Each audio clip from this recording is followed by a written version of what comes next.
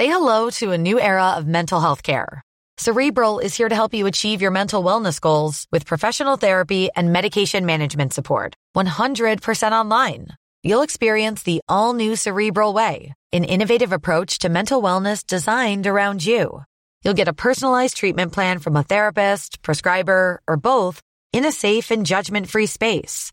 Your Cerebral therapist or prescriber will outline a customized plan with clear milestones along the way, so you can get to feeling your best. With Cerebral, you're not alone in your mental health journey. We're here to empower you to live a fulfilling life. So take that first step towards a brighter future and sign up today at Cerebral.com/podcast and use code ACAST to get 15% off your first month. Offer only valid on monthly plans. Other exclusions may apply. Offer ends July 31st, 2024. See site for details. This is your Times Daily World Briefing for Tuesday, the 21st of June. I'm Steve Forbes. And I'm Eleanor Sherwood. Record rain continues to have a deadly impact in South Asia. Waterlogging has created issues for everyone. No one is able to get out of their homes and they can't go to the office. And thousands in Iran face the death penalty. It has been condemned 68 times by the UN General Assembly and other UN bodies for its gross violation of the most basic rights of Iranians. Times of London Daily World Briefing. We begin in South Asia, where millions of people are awaiting relief after record monsoon rains have caused deadly flooding in parts of India and Bangladesh.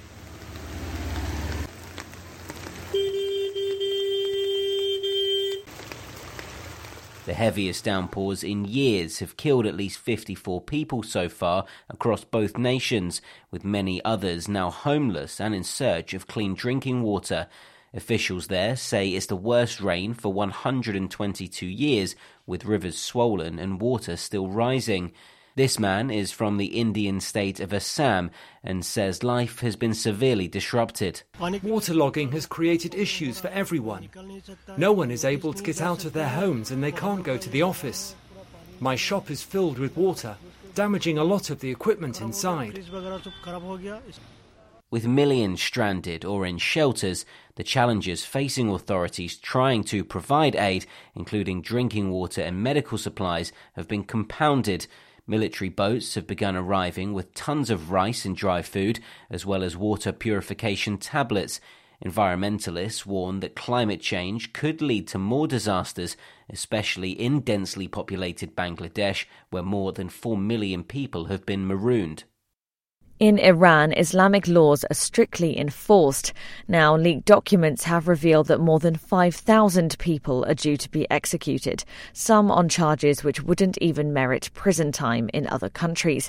The classified documents include more than 50 people who've been sentenced to death by stoning.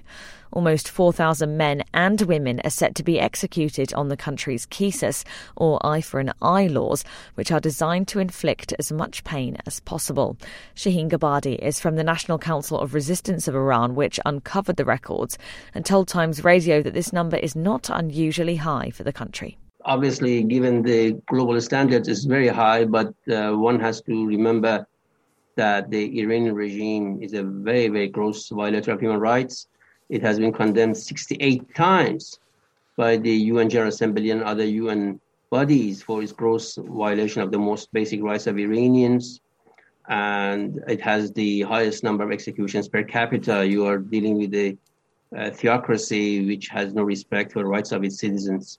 Over a quarter of those on the records obtained have been sentenced for crimes which wouldn't be punishable elsewhere, including insulting the supreme leader, disturbing national security and drinking alcohol. Last year, Iran recorded the highest execution figure since 2017, with over 300 people facing death. Figures from Amnesty International show that worldwide, executions were up 20% from the year before, with Iran accounting for the largest portion of the rise. Secretary-General Agnes Callamard said that the country's appetite for putting the executioner to work has shown no sign of abating this year.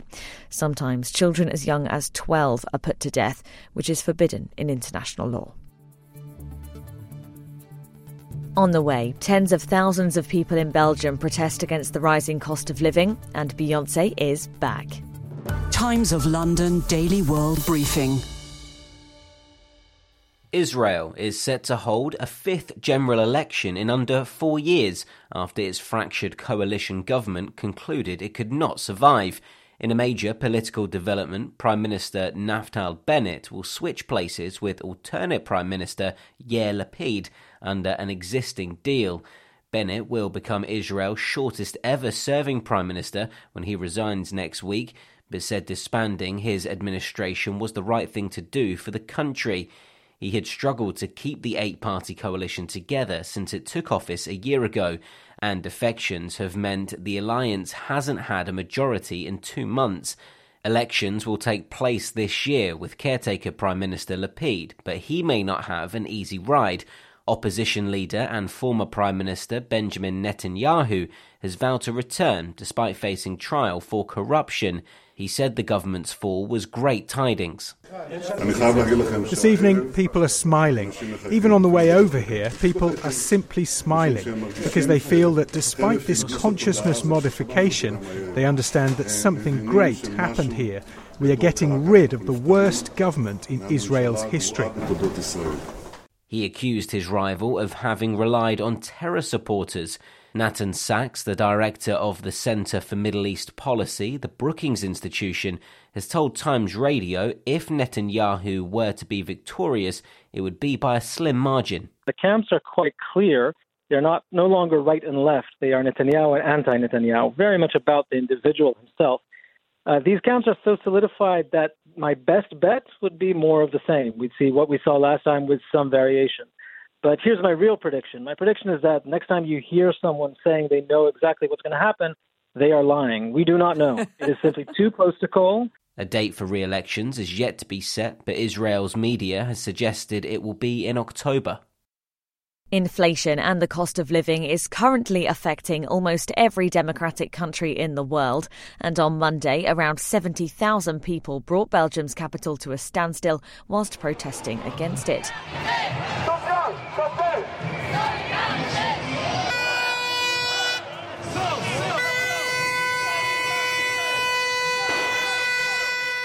People marched through Brussels demanding government action to tackle sharply rising living costs as public travel was brought to a near halt by one-day strikes at the city's airport and on local transport networks nationwide. Banners were held demanding higher wages to reflect the increasing cost of living. Aurore Flamand is a local government official and took part in the demonstration. At the moment, everything is becoming more difficult. It's not easy. We can't go to work. Fuel is too expensive. We can't keep warm. Rents are becoming unpayable. And it's high time the state does something about it and changes. Belgian inflation hit 9% in June, which mirrors sharp rises elsewhere, driven mainly by the impact of Russia's invasion of Ukraine on supply chains and energy. Europe has seen post-pandemic chaos for airlines, who claim they now don't have enough staff to deal with the increasing demand for flights as we enter the summer holiday season. Brussels Airport said it could not allow passenger flights to depart because the industrial action extended to security personnel, and most arrivals were also cancelled. The Times Daily World Briefing. Sport. With the latest on a former Manchester United star's position as an international manager, here's John Jackson. Ryan Giggs has resigned as coach of Wales's national football team. The former Manchester United winger is awaiting trial after being charged with controlling and coercive behaviour and assault against his ex-girlfriend and her sister. Giggs remains on bail after pleading not guilty to all charges, with the case being delayed until August after it was originally planned to have taken place in January. In a statement, Giggs said it is only right that the Wales FA, the coaching staff and the players prepare for the World Cup with certainty, clarification and without speculation around the position of their head coach. Giggs temporarily stepped down as Wales coach in November 2020, with Robert Page guiding the nation to their first World Cup finals since 1958 earlier this month after a playoff victory over Ukraine. The Times Daily World Briefing. Entertainment. Beyoncé is back. That's what the singer declared on her track, Break My Soul, which was released on Monday night. The first single from her 7th studio album, Renaissance, was released earlier than expected and appeared on Tidal, the streaming service owned by her husband, Jay-Z. Her emergence from a 6-year hiatus has been met with delight by fans, as well as much speculation. The subtitle, Act 1, has led many to believe the record will be split into multiple parts. And finally, how much is a Nobel Peace Prize medal worth? Well, apparently over $100 million. Russian journalist Dmitry Muratov, who's their editor-in-chief for independent newspaper Novaya Gazeta, has auctioned his to help refugees in war-torn Ukraine. Muratov was co-awarded the prize last year for his work defending freedom of expression in Russia. It comes after Moscow said anyone describing Russia's actions in Ukraine as a war would face heavy fines or closures. Heritage Auctions have not revealed who the winning bidder is, but the final sale price fetched $103.5 million. And that's your Times Daily World Briefing for Tuesday, the 21st of June.